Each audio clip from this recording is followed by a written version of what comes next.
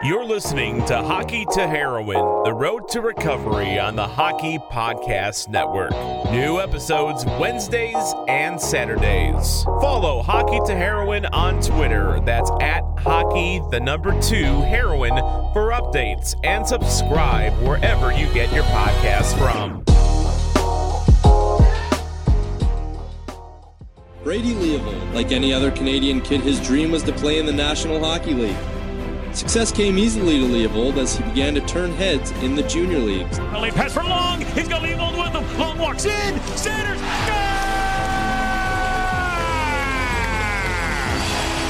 Leavold's a right-hand shot, rotates, and then sends here Long back to Leavold.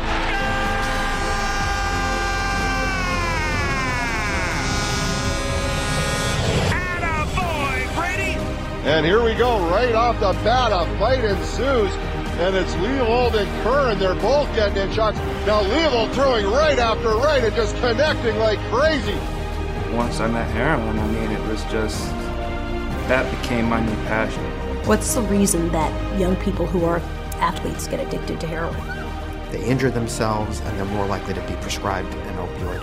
And once addicted, many are going to switch over to heroin because it's much more cost effective. And the effects that they produce in the brain are indistinguishable. When we talk about painkillers, we're essentially talking about heroin pills. Welcome back to another edition of Hockey to Heroin, the road to recovery. This is Brady Leavold coming at you guys once again from Utterson, Ontario, right in the heart of beautiful Muskoka. Say it all the time, guys. I'm extremely fortunate to be living here. ATVs in the driveway, sleds in the driveway, trails right at my front door. The lakes are right there.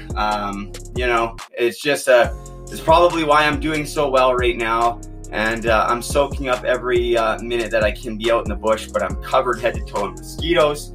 But this is episode 23. And of course, guys, if you're listening, it's on the Hockey Podcast Network. Please make sure you subscribe wherever you're listening. Also, guys, check out all their podcasts. They have over like 40 different podcasts, one for every single NHL team. Terry Ryan, he has Tales with TR. He's also on the network, and I've said it the last couple podcasts. We're about to release another one with another former professional hockey player. We'll get to that on a later date, but really excited for that too. So guys, check it out, the hockeypodcastnetwork.com, or on Twitter at hockeypodnet.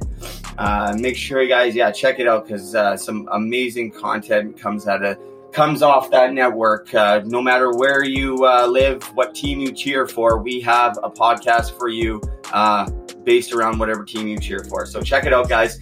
Other than that, where are we at? We're day 4 since Matt Thompson's been up here, guys, working on the Matthew Lashinsky Memorial Studio. Matthew Lashinsky, drafted in the second round by the Sault Ste. Marie Greyhounds. Also a 1987 birth year like myself and Matt Thompson. He played a couple seasons for the Sioux, and he battled mental health and addiction, and he passed away in 2017 due to an overdose. His story is so much like mine. I never got to meet him, but it's when I started this podcast, March 31st, 2020, about 2 months ago. I've met a lot of great people, and Matt Thompson was one of them.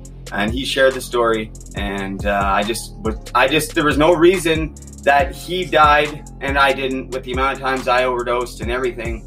And I was like, you know what, we have to remember this guy the right way. At the time, I was cleaning out an old chicken coop on the property to record my podcast, and Matt and I talked, and we're like, you know what, let's make this the Matthew Lashinsky Memorial Studio. And since then, guys, we've had just a tremendous amount of support. Ken Campbell from the Hockey News has written an article about it, about me and about the studio, which is great, guys. Check it out. Purchase that article. It just came out June 1st. But Matt Thompson's been up here. He took a week off work, guys. He's a paid on call fire department fireman up in the Ottawa area. He's also a roofer, but he took time off work. He's putting in some of his own money, losing money by being here, and we're getting to know each other. I just met him for the first time 4 days ago. He's been commuting back and forth from Barrie because he's visiting his family, but he took the day off yesterday because of the mosquitoes, but he's back up here today. He's out there working away, building the walls. Just really, really, really nice to have him up here and get to meet him. He also owns the Maxville Mustangs, his senior A team. So if you're out there, guys, support it. It's a new team coming out this year. He's trying to get me to come out of retirement. We'll see. So check that out. But I just want to say thanks to Matt. And also, guys, if you want to help support this cause, there's lots of ways to do it. Get in contact with me. But, Matthew Lashinsky's parents are on board, which is so great. His sister, they both put in some money to the project, which has been awesome and nice. We've had a couple other donations, guys, and we're really doing this the right way. And we've had the floor donated. We're getting all the siding donated, the roof donated. It's just been incredible. And again, we're just really thrilled to be able to do it in Matthew Lashinsky's honor. And I mentioned on the last podcast, guys, I've been able to connect with Matthew Puntareri and Chris Lawrence, who are teammates of his in the Sioux. And actually, Lawrence and I were roommates together at the Tampa Bay Lightning's prospect camp for a week. And then we played together in Norfolk in the American League. And then, after all coming this, we talked, and him and Matthew Lashinsky were rookies together in the Sioux. So on Saturday, I believe we're going to record an episode, me, Thompson, and then we're going to call Chris Lawrence and Matthew Puntareri, and we're going to talk Matthew Lashinsky and their time with him and a little bit about the studio. So we're excited to do that. The last thing I want to say is about the Puck Support Foundation. If you've been following along,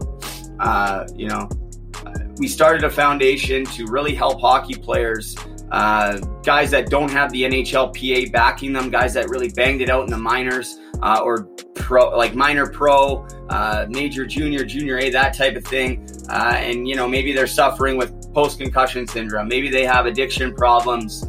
Maybe they're having trouble finding a job, depression, any of these things, guys. We are going to be the team when the team is no longer there. Theron Fleury is going to be on board. I spoke to Doug Gilmore yesterday. I've written an email to Ken Dryden. My best friend, Michael Hangen, has just accepted the position as Chief Executive Director.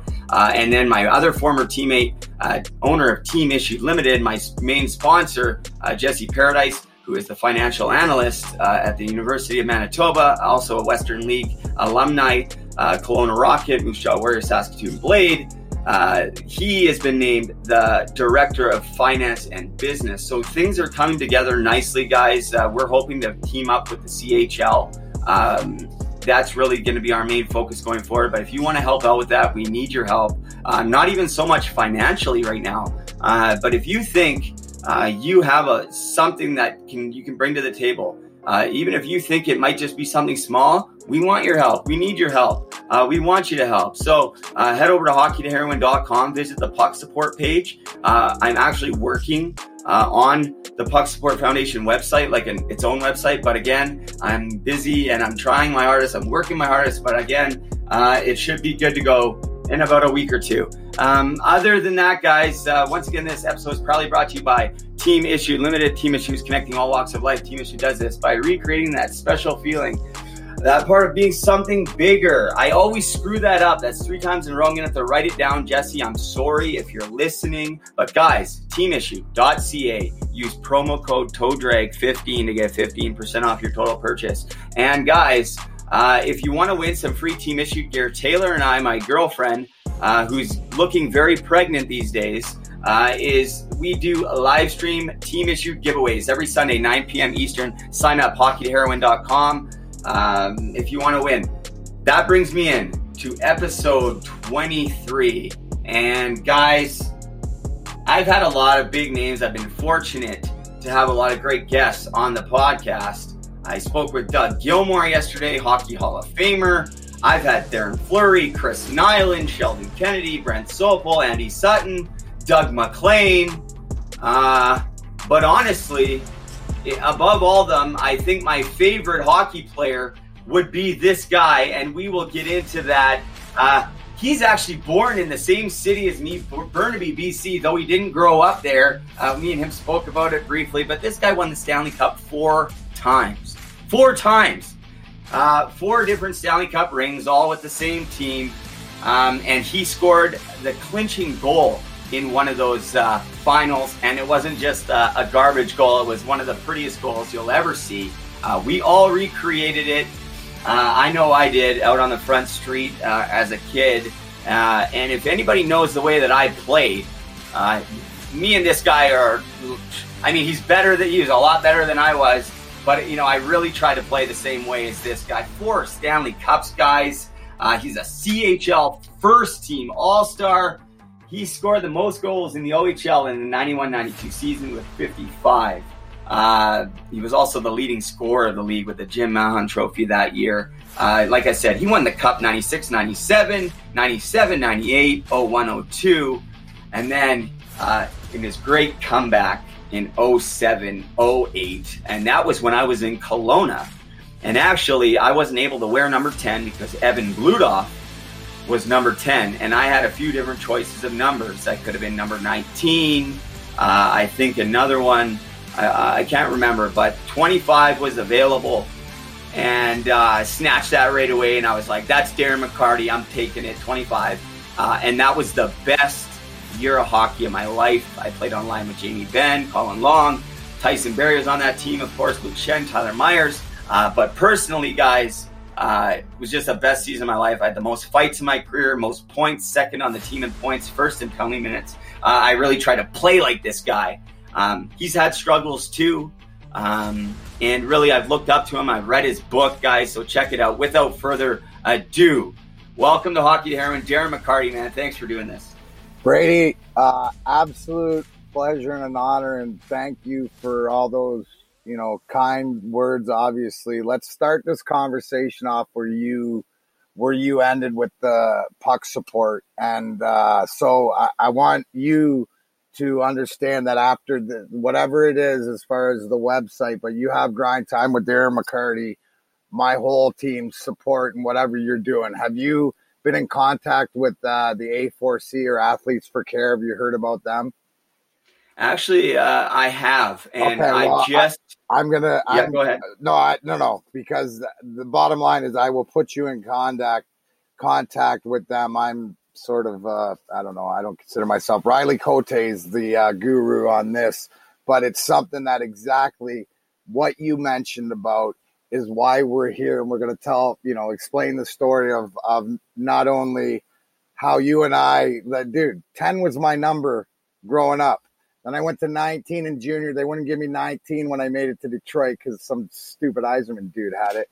So that's the reason I chose 25 is because I had second choice. The choices were 27, 25, 18, and 14, and I don't like even numbers. So Mike Avizoff chose 27, and that's why I turned to 25. But back on that, we're going to get all that's the puck support and whatever you guys got going on, because that's what it is. It's not about, right? When we talk recovery and stuff like that, the reason that I blare so loud is because I have the 4 cups, and hopefully people stop and listen, and I lead by example. And like you said, because of my story and my struggle being so public, that we can get somewhere. But it's guys like you that I need, because this feat and all your buddies and talking about we lose soldiers on the way. I lost Proby along the way, who was a great, even though Bob Probert, he showed me, like, Proby never knew where the line was, except when he crossed it, he'd reveal it to me. So I was able to always keep my toes over the edge until finally God decided, like you said, why was it me chosen to survive and move on, as we've lost, people along the way, let alone how you're going to memorialize, somebody you didn't even know, but you did, because he's one of our kindred spirits. So it's for all the guys that ever played a game, anybody that's gone through any mental issues, to know that you're not alone, bro. And I commend you to where you're at, because, you understand that not a lot of people would come back from where you and I have been from, and differently, right? I have no experience with heroin, as opposed to the Oxycontins and stuff like that, but I'm fortunate that I never did, right? I'm an alcoholic. The best thing about being an alcoholic is not only that your body will repair itself, but I didn't have a coke problem, because it was just the equalizer. So fucking saved, realize that because of the alcohol. But it's something that we all struggle with, but it doesn't make it doesn't make us bad people. And what you're doing now and leading by example and just trying to do the best you can and being where you're at. And what I hear out of you, kid, is gratitude. And that's it. That's it. Grateful for being alive, grateful for the position you're in. And life's not easy, but it's good. And you surround yourself with the people that care. And that's what it sounds like you got going. So it's an honor, to not only be born in the same hospital that you've been born in and for you to be a fan, just to let you know, Rick Tocchet was my guy. So Rick Tocchet was the guy that I emulated. So it means a lot. It really does, buddy. Not only because you're battling and you're living it and you're showing that transparency and vulnerability, but I get power from you. So I tell everybody in Michigan, I'm a battery. The people are my power. But it's like to know that you're up there and we're just going to spread this love and let people know that it's okay to be not okay, right? Yeah, absolutely. And actually, Matt Thompson just walked in because I told him we were on. I gave him one of my AirPods, so he's sitting in. He can hear. But yeah, no. No, that's going, man. Good, brother. And you know what? That's, and that's phenomenal as far as, we'll continue these conversations as far as how we can help and stuff like this as far as our team. But that's all it is. That's the things you're doing. And, just the fact that, like, I'll let you continue the interview before I have this opportunity, but it's so important because it's like we're shining lights, bro. Right? I tell everybody, and I'll lead the charge. You send everybody to me. We're not here to argue. We're here for what do you mean by that, right? I tell everybody, Google me, and I'm going to Lemieux your ass every time you try to argue with me right now because I'm like Mortal Engines, the movie. We're shining this light to the people that want to come out of the dark, bro, because they can't handle the dark. And you know dark, you know it, bro. And somebody asked me this. He said, about rock bottom. And I said, there's no such thing. It's when you decide to keep digging. Because I thought I'd been there a bunch of times. Holy shit, you can keep going, right? So it's as long as you never quit, don't ever quit. No matter how many times you fall down, get your ass back up. Because you know what? Because I hear out of you, Brady's, you're figuring it out. This man, you know what? I know how this ends. I believe it. I know it's not that I need to exactly know where I'm going. I exactly need to know what I don't want and don't need. And that's people, places, things, drugs, foods, anything, right? So, it's because it's self-awareness, kid. And that's where you're getting to and all the things you've been through. And that's why it's so awesome. And I'm so proud of you, even though we've never met, but we have, because that's the whole thing as far as you're exactly what I wrote that book about in 2012, because Uncle Darren wants it for all his little fucking guys out there that wanted to be like him or that fought, that he understands that at the end of the day, when you don't know who the fuck you really are, right? It's okay, but we're going to figure it out because it's all about looking in the mirror. And when you can look in the mirror and have a conversation with that person, and as long as you don't lie to that person, then you're fine, right? I tell this story, like I used to walk by it all the time. You'd be the facade because it was everything everybody wanted, but I didn't know who I was, and I hated the person looking in the mirror till the one day I stopped and I said, I'm not dealing with you right now. And he looked back at me and he said, hope you're alive when you come back. And I was like, whoa, wow, this guy's swarmy. I like him, and then we started having a conversation, and it's taken me, I'm on my third marriage. Thank God that this lady saved my life. I have, I'm grateful that my 4 biological kids and my 2 step kids, are in great health, and I'm moving, making things work, bro.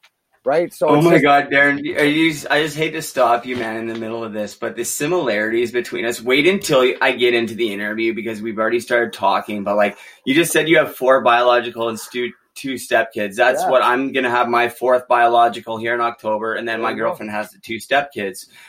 So that's the same situation. Man, we've only been talking a few minutes, and this has been incredible. So you understand. I'll let you do the interview, kid, but you understand that now you have a resource.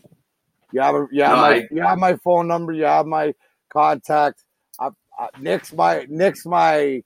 See, here's the whole thing. Nick's one of my best buddies, and he's a military guy, right? So he's the order and the middle spec, but it's the military guys and the athletes, the dressing room, the locker room. It's the same thing, bro.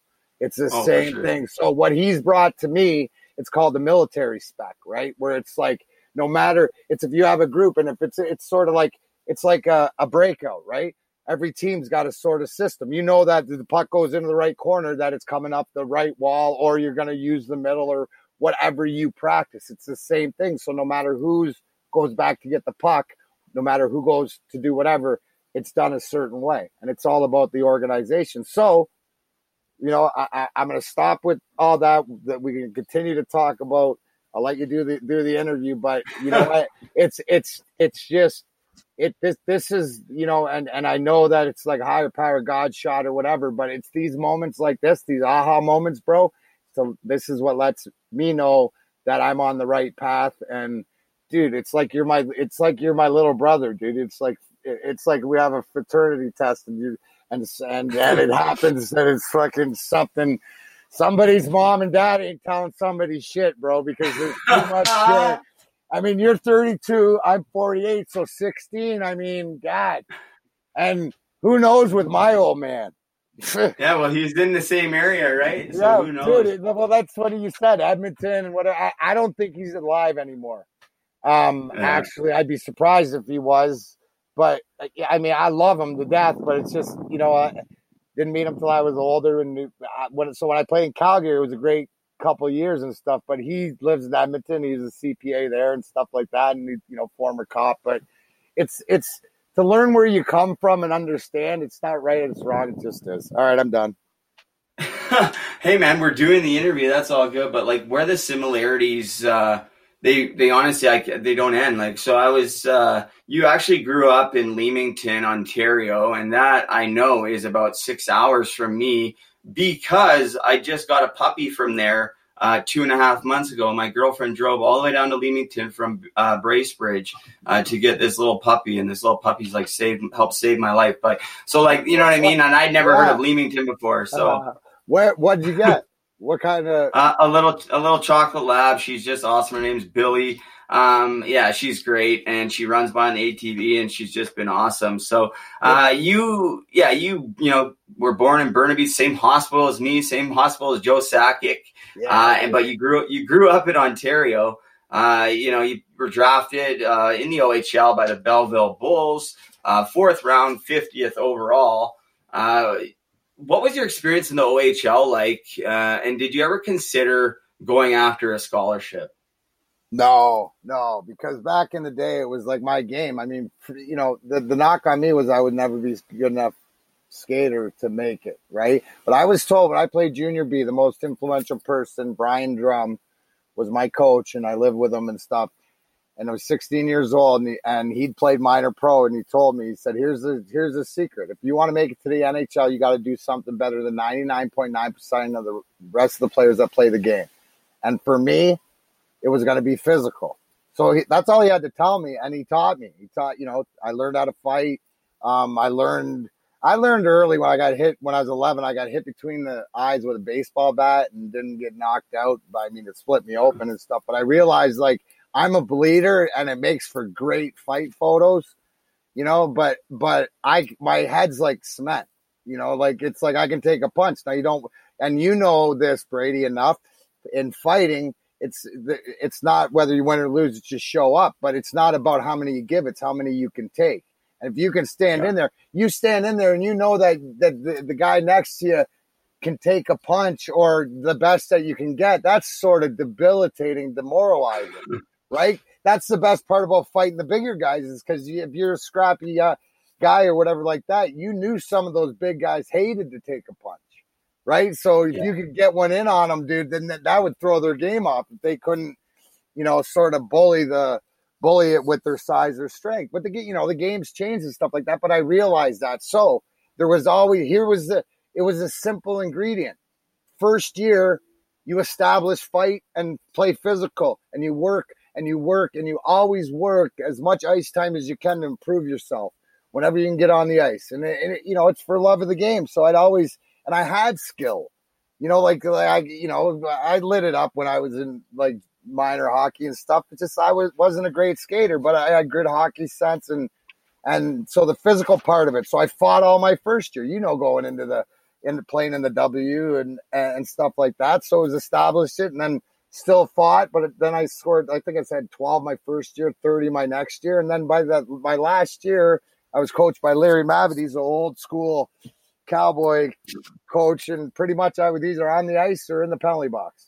And, playing with Wayne Gretzky's younger brother, Brent Gretzky, and Jake Grimes and Tony Similero, we between the four of us, we all had over 100 points. And, it was the most fun year in junior, but it sort of established me. And I got drafted as a 19-year-old in the second round by Detroit. And it's the same thing as when I went there. I looked at it and, I grew up in Leamington. My house is 40 minutes, give or take 10 minutes for the border from Joe Louis Arena. I grew up in the Dead Wing era.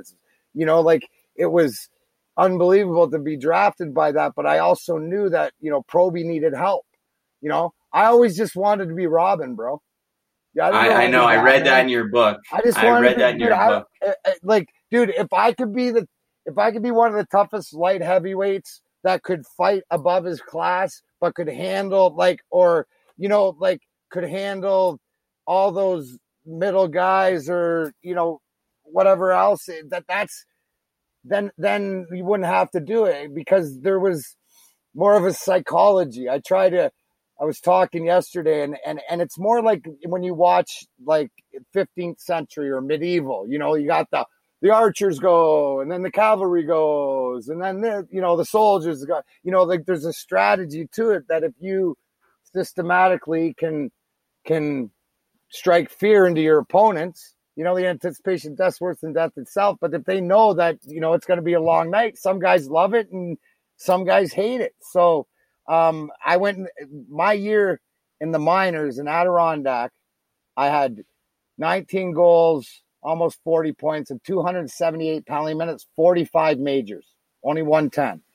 Right, fought everybody, fought all over my head. But on that team, I had the toughest team in pro hockey that year. I had Kirk Tomlinson, Denny Vial, Jim Cummins, Bob Bugner, Serge Engelhardt, Cord Krupke, you name it, up and down. And I was a young guy, and it was, how many times I'd be fighting like a Brian Curran or a Rick Hayward, like just tough guys, and guys behind me, don't hurt the kid.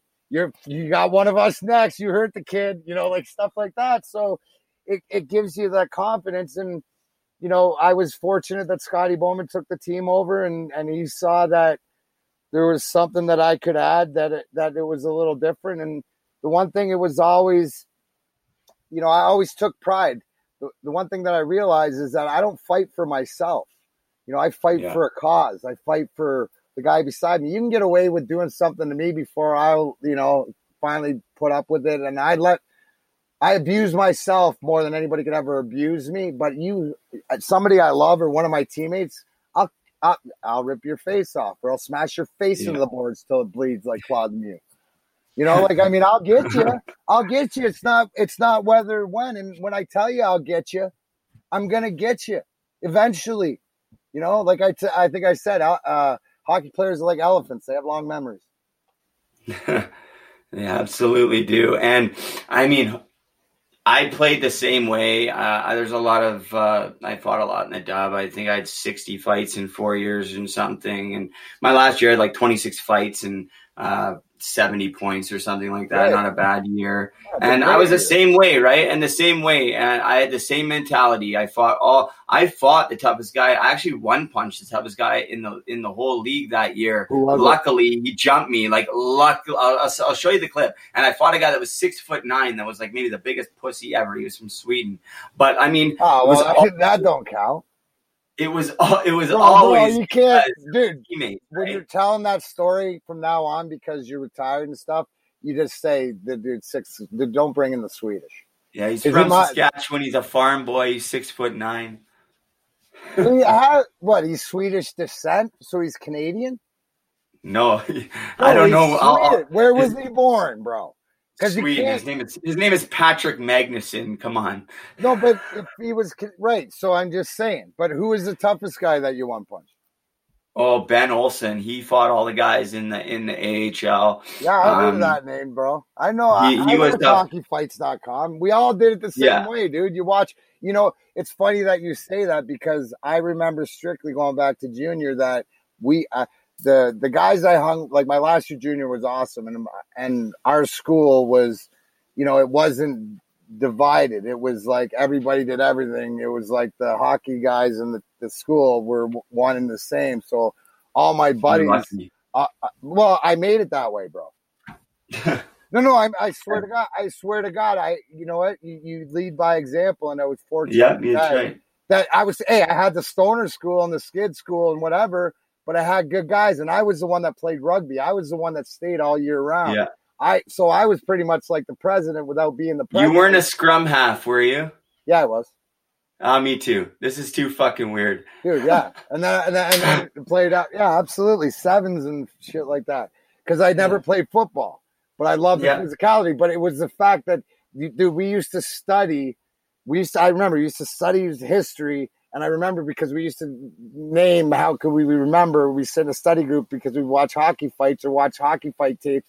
And, you know, Shane Sparta Churla, how to remember guys' names and stuff. And we'd mix in the nicknames and do all the different stuff. But we did the same things. I'm sure that, you know, you guys did it with the watching guys fight and to know if you know, going into a game, you know, who you might have to go against and how many times you fought this guy. I mean, you know, I remember, like, people say that some of the toughest guys, like in junior, Ryan Vandenbush wasn't as big as he was, but oh my God, dude, I remember, and he hates it when I tell this story. Because I have a story about him too, but keep going. I have his name written right here. I was just showing Matt. I used to hang him out, and I used to tee off on him, and he just take a freaking beating. And every time he told me that Mark Crawford just send him out because this is the last year, right? Better me be in the box and scoring goals. But he was the toughest little sucker, and I was just like, thank God he wasn't that big back then. But yeah, that I always remember. He was like, because he was just a tiny kid. He was had to be like 160 pounds at the time. Yeah, I actually met Bushy when I was 10 years old. A guy that coached me growing up. I met Bush. I don't know what you heard, but I met Bushy when I was 10. Well, this guy. Hold on, I thought a gust of wind might have knocked the rabbit ears off the antenna off the roof of the trailer up there. I don't know what happened. Probably, dude. That's because I'm jealous, bro. I don't. It just I'm looking at the screen with the lakes and stuff and the ATVs and the dog running, and I'm like, mother scratchers. You know. So, anyways. Yeah, it's well, if you ever come out this way, man, you'll have to come check it out, man. It's unbelievable. But yeah, I met Bushy when I was 10, so I went to a practice with this guy that used to be my coach. He gave me a stick when I was 10. And actually, Vandenbush is coming on too. He was supposed to come on last week, but he's just been busy doing his thing. But I know you guys had a lot of great battles. You also had a lot of great battles with one of my coaches, Dean Chanel. Oh, what can you tell me about him? Oh, dude, he was awesome, dude. And and we battled because in CDI in the minors that 1 year we used to fight Adirondack and Capital District. Were you know, rivals like an hour and a half apart or whatever like this, and that was the Islanders farm team. We had 2 bench brawls, and I think we fought like 3 times that year. But then we got in a fight when my first year, and it was a great fight in the aisle, and he hit me, and I got a pressure cut.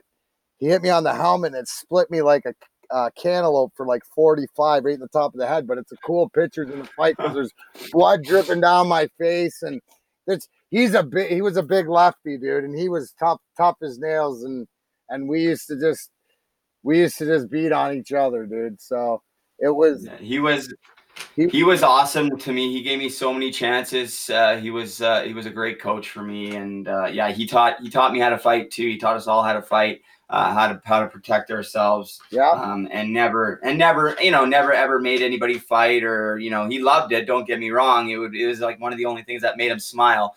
He loved it when I fought Derek Dorsett. I don't know if you remember. Dude, Derek. So yeah, dude. So that because he's a guy I'd say a bigger size because he moves, throws both hands. He's more of a pugilist, right? Would you more of a pugilist like cross? That was me. I had to see. It started to suck when they put in the jersey rule for me, right? Because the jersey was like a gi, and there was being a lefty and fighting the bigger guys and being able to get out of my jersey was a tactic, more because I didn't hit as hard as other guys, right? But I threw quick and you get them more off balance. But yeah, no, I like Derek Dorsett as a player, as a scrapper. Yeah, he was, he played for the Medicine Hat Tigers, and he's a pest. Like, I was voted, like, most hated player by the other players. I'm just a pest on the ice, too. Like, guys just didn't like me. They loved to have me on your team, but you hated to play against me, right? But Derek was the same way, and he was running around one night, and, nobody wanted to fight him because he's tough, right? Yeah. And I remember I was 19.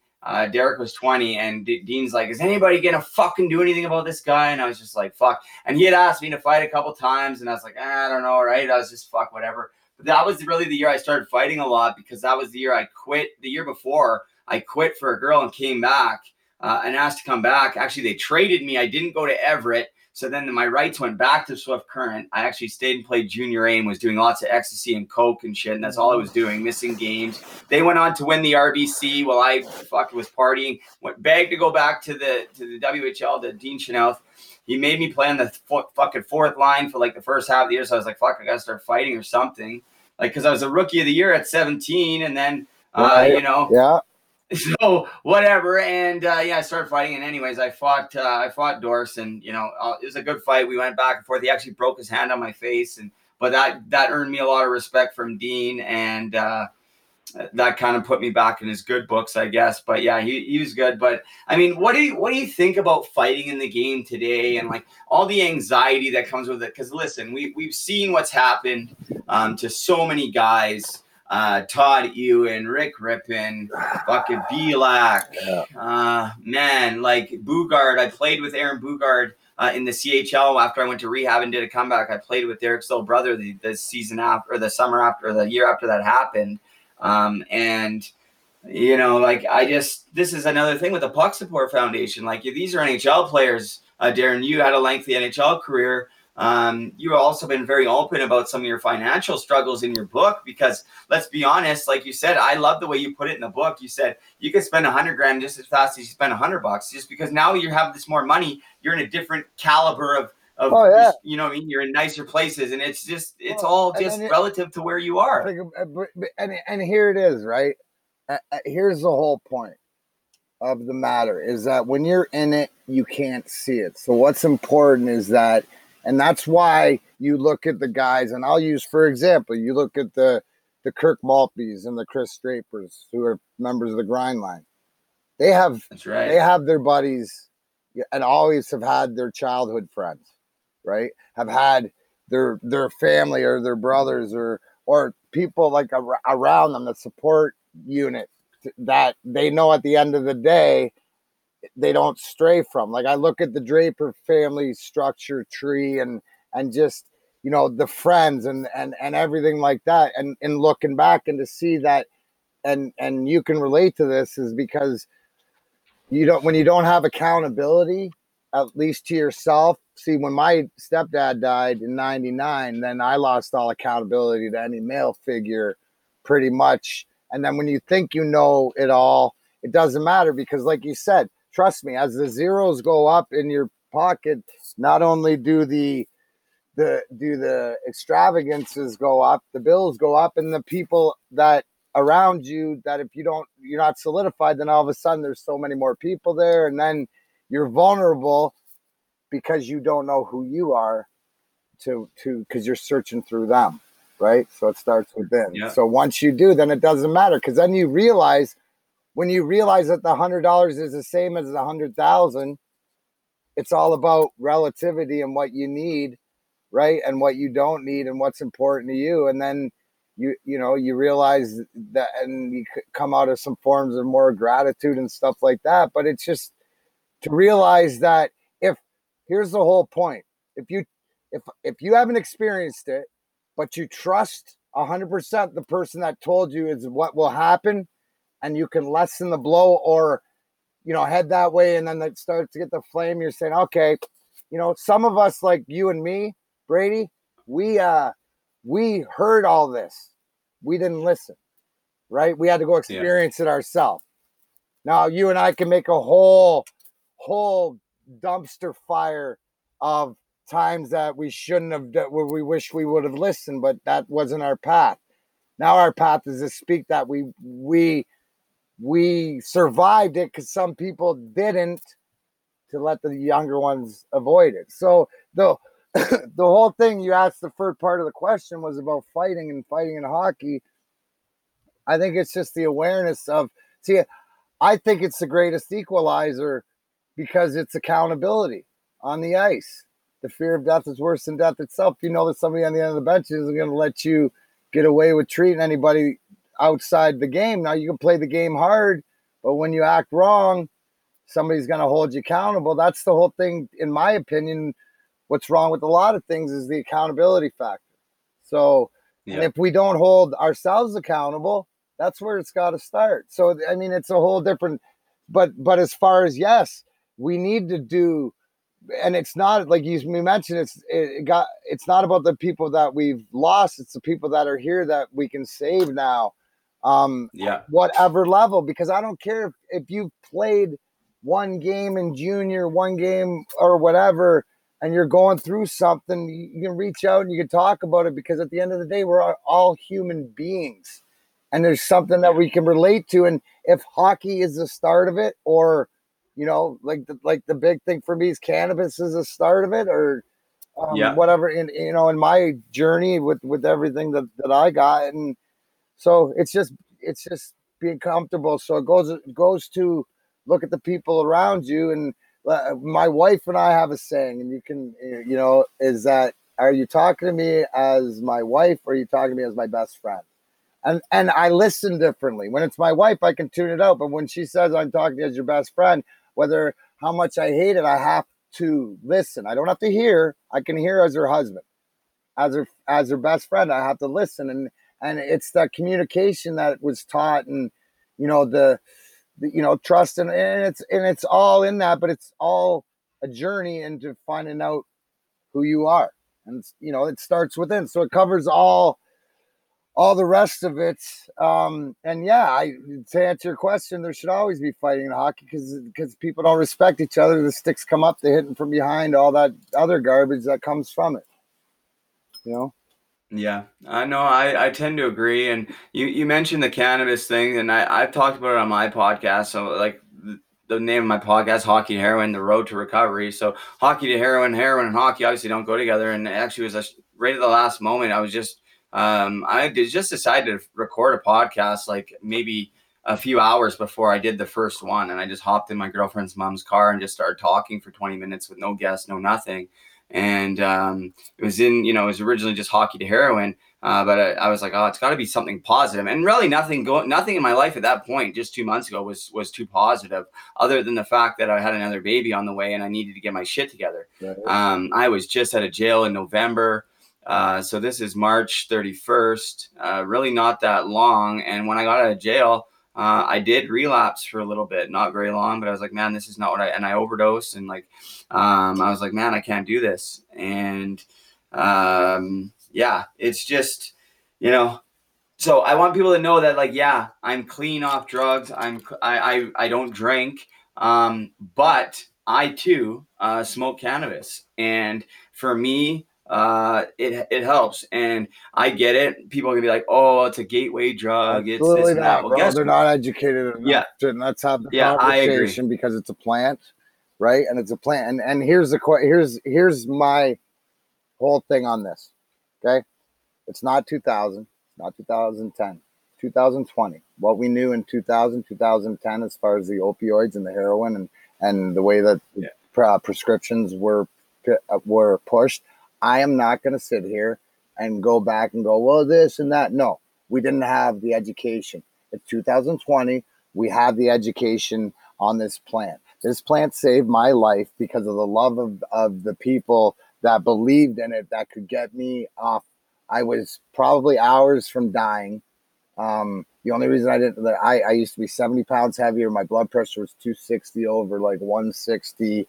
I didn't stroke out or anything like that.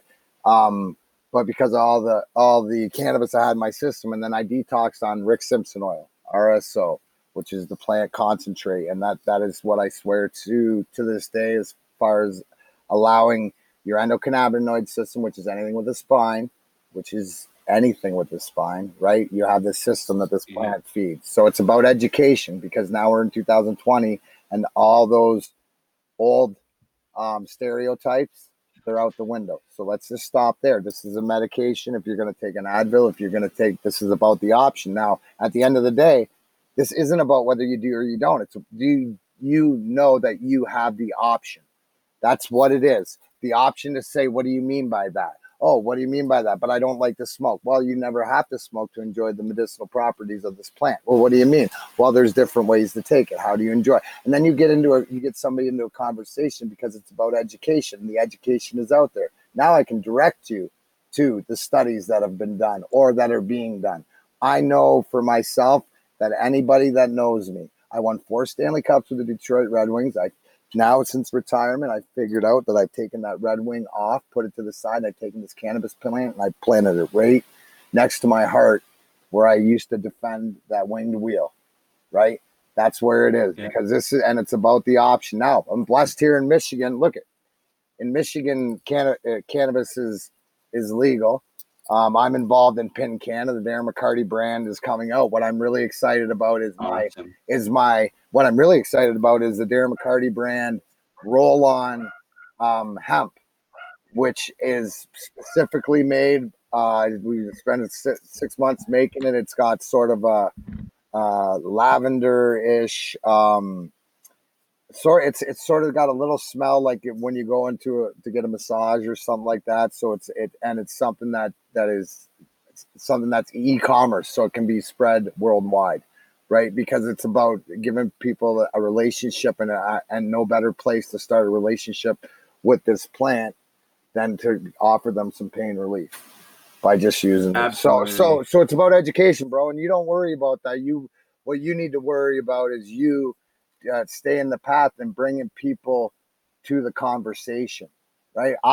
I'll take care of the ones that want to argue. You send them my way, and we'll have the big brother, big boy talk, and pretty much we're like, I'll tell them to go fuck themselves, and they don't know what they're talking about. And I'm still here because of this plant, and will be. And so you too can have this relationship if you choose with the plant, and the relationship changes every day. Now, it's not like, I guarantee that you and our system is absolutely different, because what you have to realize is I'm lucky because I'm an alcoholic. My stuff will repair itself, my body.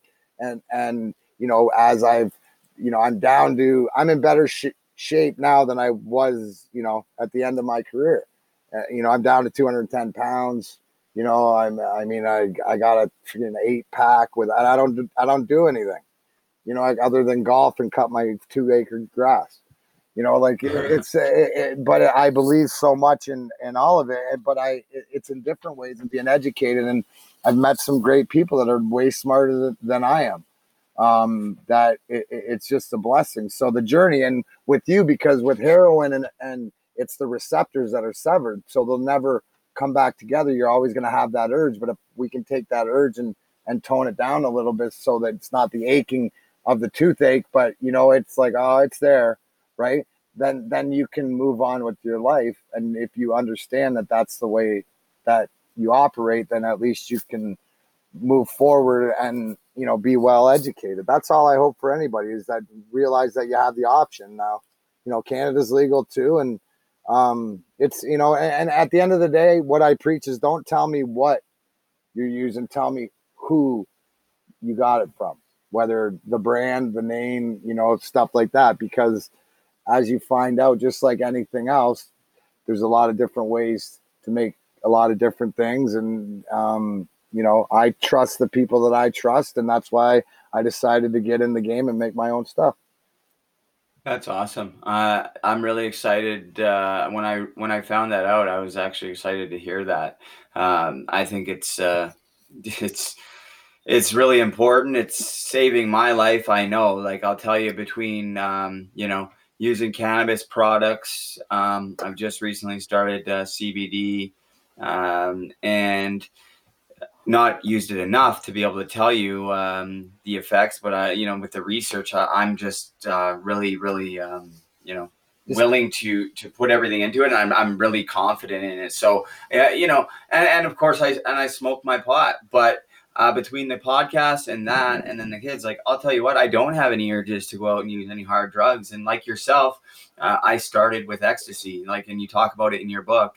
And actually, another thing I wanted to tell you is, when I was 18, actually when I was 15, my dad sold our house and we moved in with my stepmom and her 2 kids. Well, originally we were supposed to sell both houses, our house and her house, and buy a bigger house. Well, anyways, that never happened. We sold our house, we moved in with them. Well, there was it's a nice house in a nice area, but there was no bedroom. So do you know what we did? We turned my room into the garage into my room. And I basically had my own door, come and go as you please, my own little apartment. And I read in your book, you had my God, very much the same setup. Jesus. So when I came over, I know it's honestly insane, right? And and I thought it was great at the time, but shortly after that, I got kicked out of my house, and to this day, I don't get along great with my stepmom, and I'm trying to work on that. And my relationship with my dad is coming around. I didn't see it at the time, but I mean, I was a disaster, putting a lot of unneeded pressure on their relationship and just throwing parties when they weren't home. And I didn't understand why she got mad. But now it's like, if I can understand how disrespectful it was and all that. So hopefully everything comes around, but that was just another thing. I wanted to bring up a funny story, actually, from your book, and I laughed my ass off because I played with this guy in Swift Current. When you were in Grand Rapids in the American League, the coach came in and looked at Tyler Redenbach and said, "And you, Q-Tip, when are you going to start to show some jam?" Because he's got the little, I don't know if it was blonde when he played with you. He had a little blonde afro when I played with him. It's unbelievable. I laughed so hard. And we call him Orv because Orville Redenbacher's popcorn. But Reds, yeah, man, that must have been so funny. If you could just tell that story a little bit. That's funny. So Mike Stothers, we're in Rochester, and it's an afternoon game, and we just we'd lost 1-0, or it was second intermission, and we were down 1-0, but we had 2 5-on-3s and something. It just wasn't going our way. Goalie Jimmy Howard was just bailing us out and stuff, and Stothers, he got animated. But Mark Hardigan was our captain, and he was sitting beside me, and Redenbach was actually sitting 2 down from me, and they weren't stalls. It was just the benches sort of in the dressing rooms, and he comes in, Stothers, and when he get mad, he'd start spitting, and so Hardy and I are the veterans and stuff, so it's he's gonna give it to the kids, and I think he was giving it to Garrett Stafford, who probably wasn't even listening to him anyways. But so he just is looking around the room. He's looking around the room. He's looking at somebody. He's looking at Hardy and I. We won't look at him, right, like this, because we know. And he looks at Redenbach, who's just staring at him, and he goes, "And you Q-Tip, looking motherfucker. When are you gonna do something like that?" I literally had my towel. I spit in my towel. I can hear Hardigan laughing beside me, holding it in, and then he walked out. And I felt bad for the kid. Just had to say, dude, I was like, oh, that was a good one. You've been called that before? He goes, yeah. So he was talented, Redenbach. Oh, yeah, for sure. He's a really good playmaker. He had 105 points in the Western League playing with Swift Current. I remember all these numbers. I don't know why, but stats, bro. Yeah, you had such a successful career. Did you party a lot when you were playing? I know you read it. It's in your book. Obviously, you did. There's different times in your life where you were drinking more heavily in that. But I mean, when you were playing with the Red Wings, absolutely. Were you were really out of control? Were you out of control? Would you say? No, because back on it now, see, here's the thing, right? When I remember, I told you the pro showed me the line or whatever. That I would get cutoff. See, that's how it started, right? Like in 94, 95 is that cutoff drinking, before the playoffs and don't drink through the playoffs and then get, go crazy in the summer. And, that sort of was the way it is. But, we used to party we had the Post Bar downtown. Put it this way, when we started in like 94, 90 or 93, 94, whatever, and going there was one of them. After we won the cup in 98, there were 7 of them. Wow. But it was this little hole in the wall bar and it was great because all the people that worked at Joe Louis Arena and like they were our friends too. It was all family and stuff. And everybody was younger. So we were all like, in our young 20s and stuff like that. So it was different in the 90s, bro. It was this party. And then, so it was picking your spots, but that was it is picking your spots. And it had some, leadership. So it really wasn't until I didn't get out of control till I get off the leash in the summer times and I end up in different countries and stuff like that. It's just, it's just I disappear on, Ozfest for 2 weeks and stuff. One of the things, and I know the answer is yes to you, but one of the things I always live by is, I don't live by what ifs, and a lot of times it's crash and burns, like, a lot of times it was like I do some shit and probably that I wouldn't do, but if I didn't get the story or if my buddies knew that I had the opportunity and didn't do it because they could never do it, I felt obligated a lot of the time. Like that's I know what you mean. You know what I'm saying? Like, so you get caught in that, but that's when you're trying to be everything to everybody else, and that's too old for that now. So I'll just be me.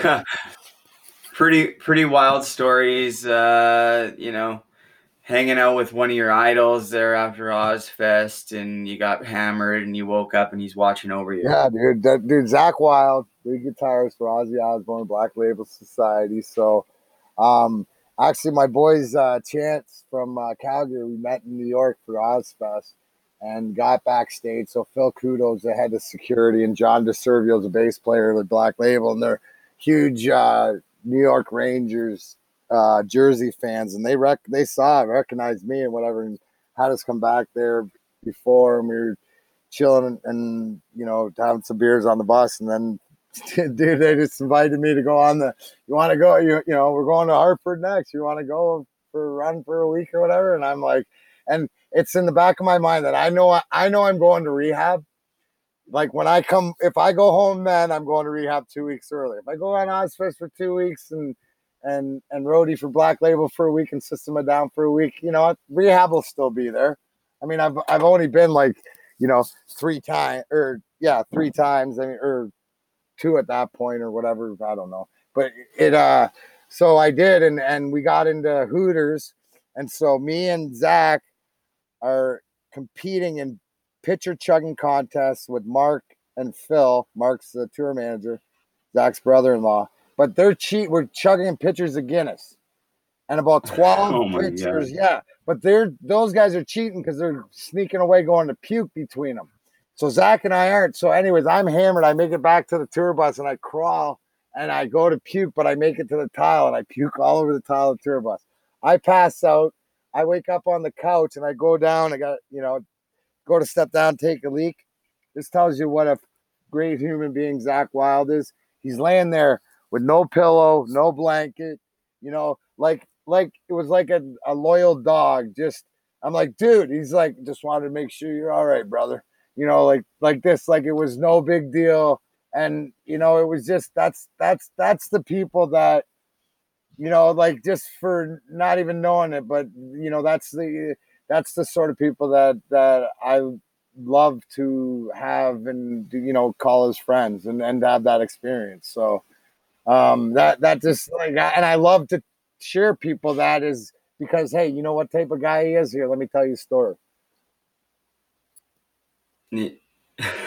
Well, no, I mean, and then you went and partied with. Oh, yeah, and then I went System of Down. System of Down. So that's crazy. Yeah, so Danny, their Darren Malakian, who's lead guitarist, his personal assistant is from the neighborhood in Detroit that I lived in. So hooked up with them for a week. I learned so much about music that week, and what a great guy Darren is, Malakian, and tell all the stories that he wrote Toxicity on Black Tar Heroin. He doesn't remember writing it.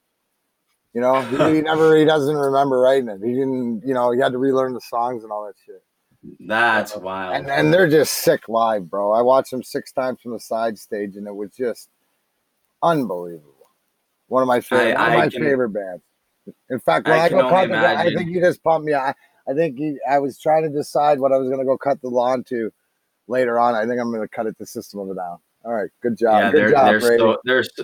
They're so good. I got to see Tool live once when they were playing in Victoria, and they were really good live too. But System of a Down would be probably even better because the guy from Tool, he's kind of weird. He doesn't really like the spotlight and stuff. It was a different type of concert. Maynard. I'm a huge System of a Down fan, and you're a talented musician too. You were in the band Grinder. I know you guys are. I don't know if you guys are not performing anymore. I know you lost your best friend.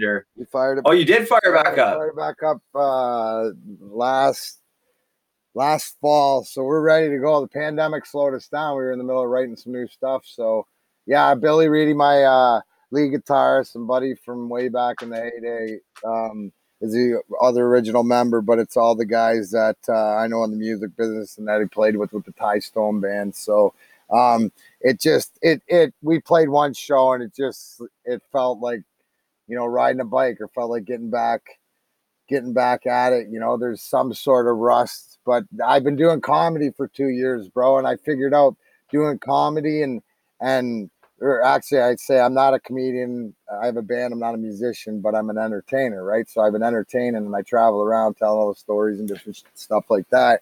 But that's what I realized, that the band, the front man, that audience is everything I want. You give me the microphone, you have somebody listen to me, you're screwed. You know what I mean? It's unbelievable. So I look forward to, as this pandemic closes out, we got a whole bunch of things planned between the comedy, the band, and the weed and everything else. That's awesome. Yeah, and you know what? It's all about people that are looking to be a part of something that they know they're missing, or looking to be a part of something that they don't know that they're missing, but they're intrigued in. It's for everybody. That's the whole thing is. And if it's not for you, we don't hate you for it. But if you're not doing what we're doing, fuck off. Yeah, that's right. It's I love that mentality. This is honestly such a fucking cool experience for me. Like, when I've seen you on TV. Obviously, I watched you play. I love the way you fucking played. Even not even just I love the way you play in between whistles. Just all your whole fucking game. I just tried to emulate it. You know what I mean? And then you never know what to expect. So I've got to talk to a few people through this outlet, and I would never say who or when that time was, but there's been a time, possibly two, that I've talked to people, and it's been great. Don't get me wrong. Every interview I've done has been great, but I was almost kind of I felt like, oh, this person's so busy, or they do it so much, or I'm just something else. But talking with you, it's like, holy fuck, I feel like I'm talking to a buddy. Wow, this is by far the best experience I've had. No offense to any other my guests, but as far as a personal basis, just being able to relate to you and being able to watch you and grow. And this is just when you get to meet someone that's your idol, and then when they're and then they're even better than what you expected. That's what's happening for me right now. So let me tell you, kid. You know what that's called? It's called the Dave Grohl effect. Because anybody who knows me, Dave Grohl's my man crush, and I got to hang out with him before he played a show here back in the day, and spin tunes and talk to him. And dude, it was the same thing. And I'm the same way, right? I'm a big fan of people, and there's certain people that you understand and you look up to, you don't want to be let down. But then you realize, but it's okay to be vulnerable, but you got to understand everybody's different. But Dave Grohl was blew me away, because he's everything that you expect him to be. And that's all it is. So it's a Dave Grohl. So it's the more comfortable that I become in my skin, it's the more that I can share, bro. And should take offense, because you look at the, like, in all seriousness, what, like, and spiritually or whatever, but this is like bigger. This is like watching the ancient aliens and shit. There's some shit here that we have, I love that, the connection, right? That's bigger than us. Like, that's the one thing, is that you and I, and you know what? You got screwed, dude. You chose to follow me, and look at what it did to you. But that's not true. No. But what I'm saying is that, because you know what I know is, you're one of those, you're somebody that I can talk to relate to how dark it is. There's not many people that in the same way. Like, I can tell you about, you might have been on that bus trip in the wintertime where, this here, and I had one back earlier in Ontario, or guys getting shit-faced on the bus on the way back from the States, smuggling booze in when we played the U.S. and stuff, like all those stories or whatever. Yeah. You get it, right? You got it. Oh, dude, which reminds me. So before I get sidetracked, so they took my book, and Mess Bucket Comics, my buddy Dominic Ruggiero, we're turning it into a 150-page graphic novel that'll be out in December, right? With all the pictures and all the things we're talking about and stuff from the book, but even more stuff. But check out Mess Bucket Comics, but check out the Donnybrook comic book, because if you've seen the stuff that I posted or whatever, I created the Burnaby Blazers, the pot smoking lumberjacks from Canada. What? Yeah, dude, the Burnaby Blazers, bro. I've never heard of this. Yeah, man, for sure. Look up Mess Bucket Comics, look up Donnybrook. So my buddy Dom's created this hockey. He's in the comic book. So we're in the Astronomicon world and the Comic-Con world now. And so we got a comic book that I do stories based on, like, junior stories. I did it. So in the book, in the second episode, so they introduce a team. So he's got the Michigan Massacre that he came out in the first book. The second book is, I got the Burnaby Blazers, the pot smoking lumberjacks from, I'll send you a picture of the jersey. Anyways, awesome. And then Brian O'Halloran played Dante and Clerks as the Hell's Kitchen Heathens. Brandon Inster, based for the Tigers, as the Lynchburg Moonshiners. Roddy Piper's estate as the Kilted Avengers. There's a team that's in Ohio called the Ohio Thrill that's about to get traded somewhere, I believe, in the comic book. But in the second book, I wrote the stories where they introduced the Burnaby Blazers and stuff, and you'll appreciate some of the guys. But the stories that, I don't know if you had this, but we got one of the initiations on the bus was 7 of us rookies got locked in the bathroom naked with our clothes tied together, and we couldn't come out till all our clothes were dressed again. Man, listen to this. Me and my buddy, I'm texting him right now. I'm not even kidding. Mike Hangen, who's, I told you, is the executive director, director for the Puck Support Foundation. We were just talking about that story last night, because I had to do that at the under 16s or under 17s. I can't remember, but the same shit, man. We were just talking about that story. So I know exactly what you mean. Like, this is so we could relate on the hockey side, but also the dark times too. Absolutely. And, definitely, guys, check that out. Make sure you send me the links for that. I'll make sure I post them right under, because I want everyone to see that. I definitely want to see it. You do a lot. You've done a lot of interviews, and so many about hockey, Darren, and But I mean, there's so much more to you than Darren McCarty, the hockey player. But let's get back just to hockey, just for a couple minutes, because I'll be honest, the premise of this podcast is, yes, it's Hockey to Heroin, and all of my guests have been hockey players except for one. One of my best friends is a professional boxer, but I mean, there's so much more to this podcast and what I want to do than the hockey aspect of it. So this is why this conversation is so important. You know what grind time with Darren McCarty is? That's everything that I want. So, like, I'll go and talk whatever else to where everybody else wants. But when people say, well, what's grind time with Darren McCarty? We're talking with the people that either I know or want to know, or the stories, and it's about me learning and meeting the people too. So that's what it is. This is yours. It's about that, but it's all because it's all your story, because you're living your recovery, bro. And that's what helps people to hear how you're doing and you being honest and open with them. That's what I've learned. And And if it's good, it's good. If it's bad, it's bad. If you're sad, you're sad. But when you're sick and tired of being sick and tired, stop. And then let's figure out how to move on. You don't have to do it by yourself. You just raise your hand. You raise your hand and say, bro, guys, I need help. Okay, what do you need, bro? Let's talk it out. Okay. No, yeah. You're thinking about it absolutely wrong. If you thought about it this way, and it's about perspective a lot of times. And if you trust where the perspective's coming from, then you can move on and you understand you're not in this. What this to me is all about is that, dude, we're not alone.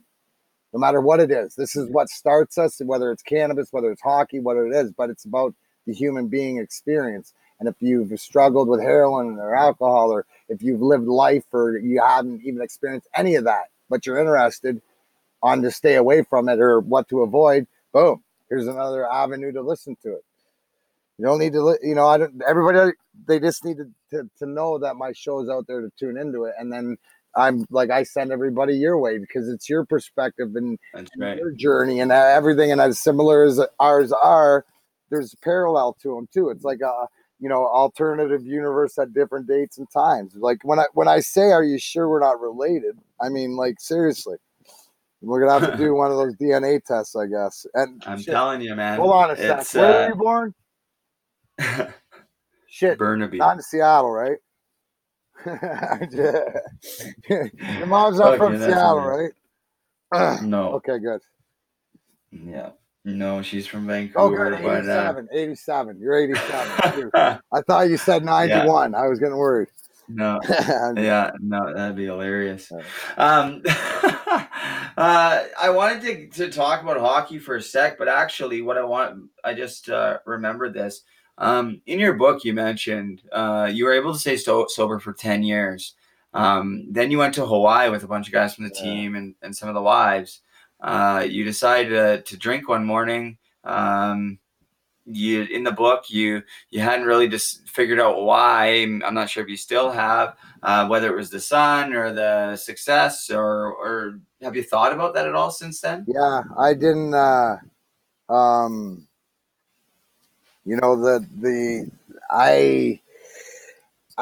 I think that where I wasn't in a great place, and it was more of just a sign of help.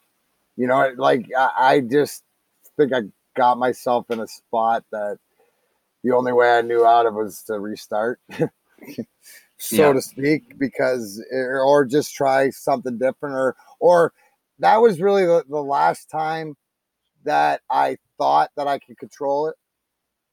Right. Like after I won the cup again and then retired and was almost killed myself, I was almost trying to kill myself. I knew I wasn't trying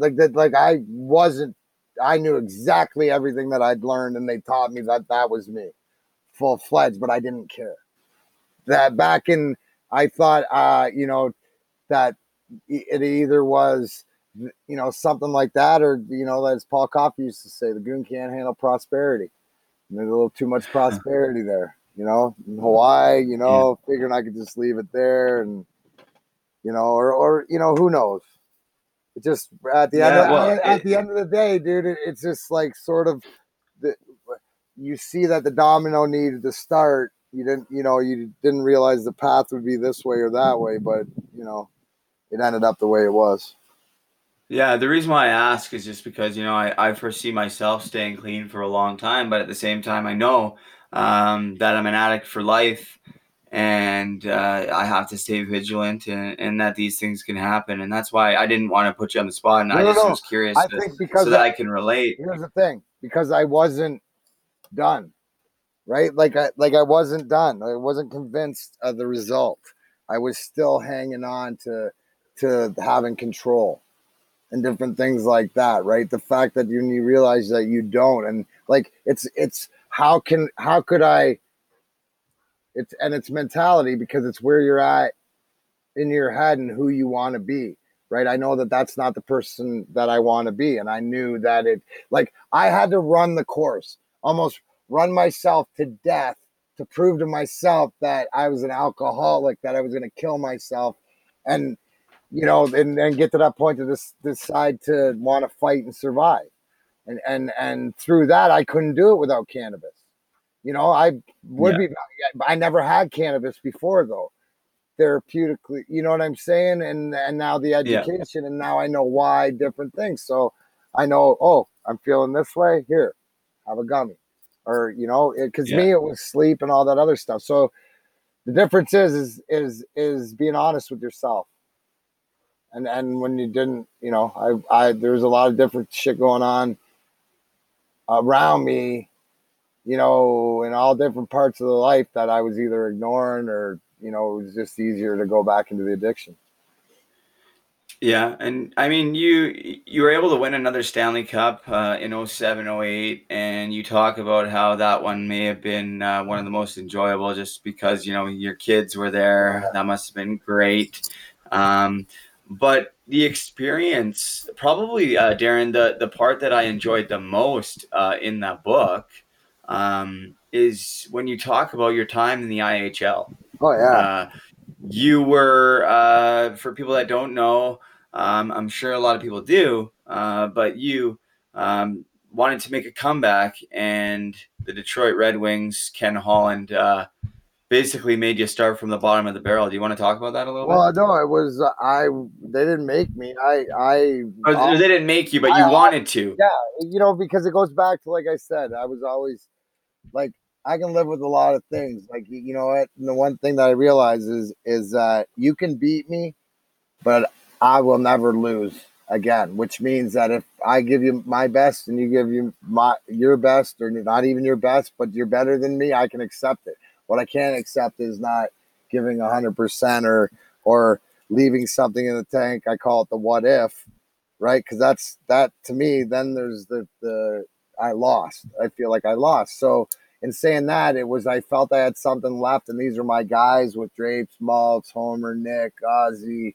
the Euro twins, and Pav and Z, and I thought that I had something. If I could get up to speed, if I could get back, that I had something to offer. So sat down with my best friend Chris Draper, and it was just like he afforded me, like got me. He had this core workout center, so one of his trainers, Sean Clark, Sharky, he would skate me. You know, we'd do skating for like an hour a day, and then work out and stuff, and got me back into shape. And I went and played in Flint in the IHL, and got the love of the game back. You know, being able to play every time, get a lot of minutes, and be around the guys and be in the locker room and enjoy what I was missing and work hard. And then when I went, Kenny Holland signed me to a tryout contract with Grand Rapids in the AHL. My first game in Grand Rapids. You got a hat trick. Hat trick at 4-point game, bro. So I was like, yeah, fucking I think I'm on the sick. right way. I'm on the right. How fucking awesome was that, man? Like, what the? Look at my God shots. So see, that's the whole thing. Is I realizes he got to smack me pretty hard in the head with some, like, you know, like to get my sort of attention or different things like that. I'm blessed in that sort of way, but it's, you know, and it was like I had to prove to Mike Babcock, and the way that it worked out, I played 17 of the 22 playoff games, got my 4th cup.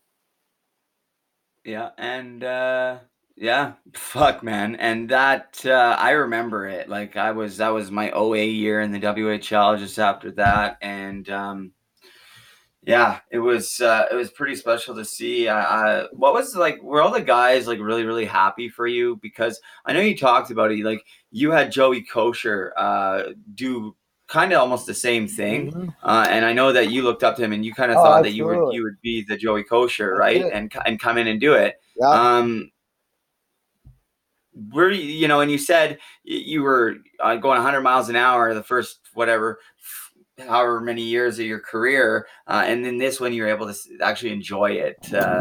Talk about that a little bit. Yeah, you know what I enjoyed the most, and it was a time I got to, like, Chris Osgood and I came into the minors together. We came in 92, 93, and we came up together, and, you know, played a lot of our early, and we're always great best friends. I used to live up above them. We used to play Sega and, you know, make Wayne Gretzky bleed all the time back in the day. And, you know, and so I've known Ozzy as like a little brother and stuff like that. So the part I enjoyed the most was he always loved the way I warmed him up, and the way that we do extra drills with Jimmy Bedard and stuff. So the three of us would spend a lot of time together before, after practice, just doing little drills, but just, more or less Ozzy likes the bullshit. So he spends more time talking, but he gets his work in. But we always had that relationship where I can warm him up good, put the puck exactly, left pad, right pad, wherever he wanted it. So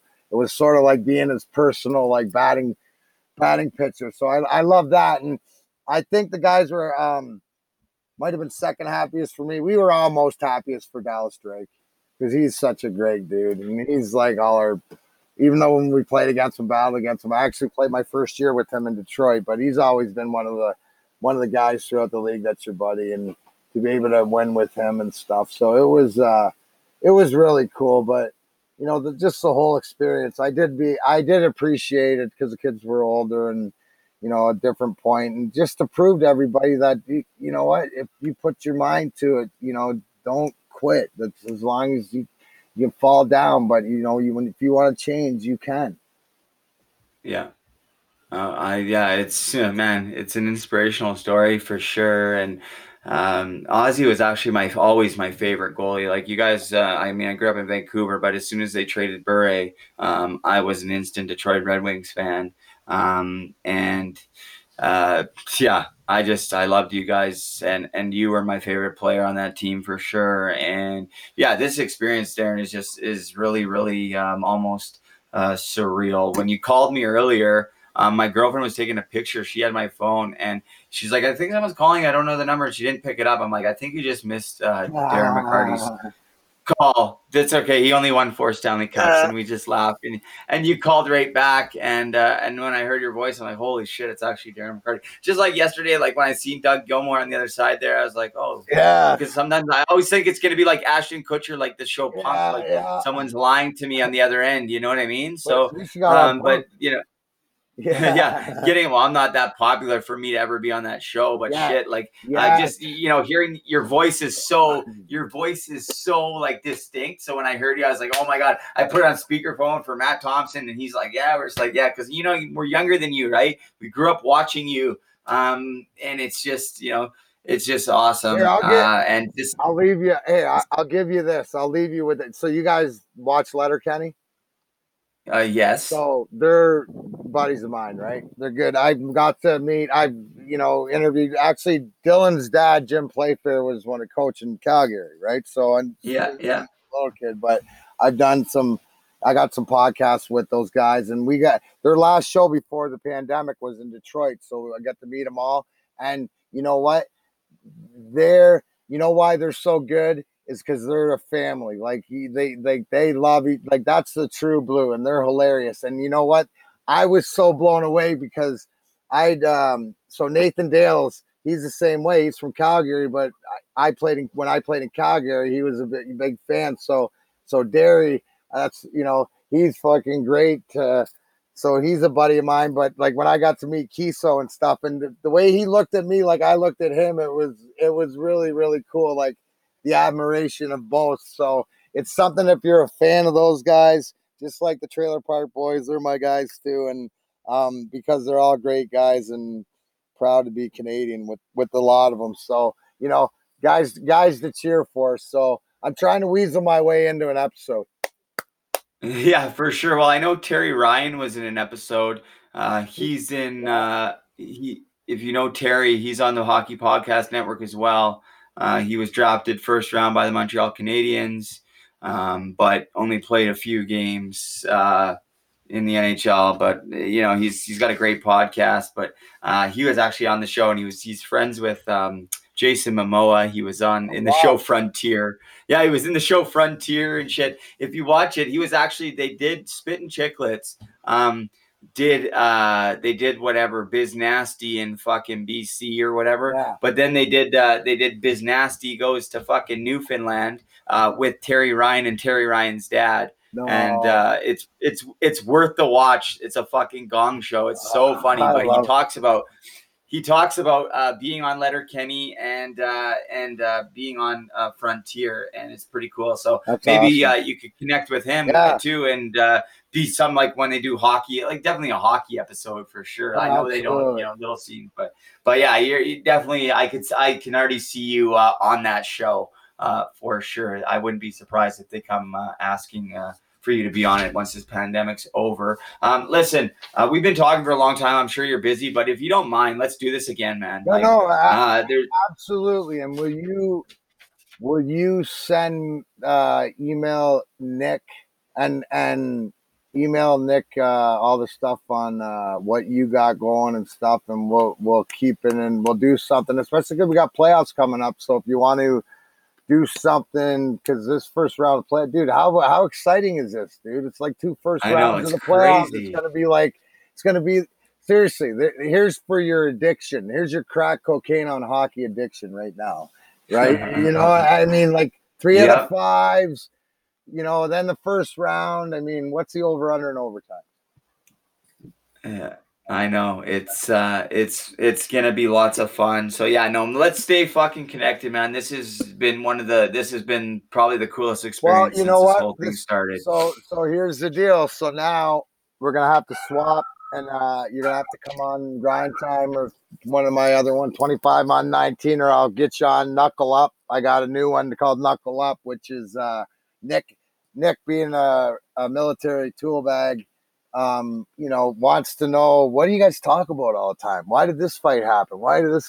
So I want guys, I'm going to talk about different fights that I had and stuff, but I want guys that fight to talk about different fights and the psychology behind it and a lot of those conversations. So I've already got you down as one of my resources, bro.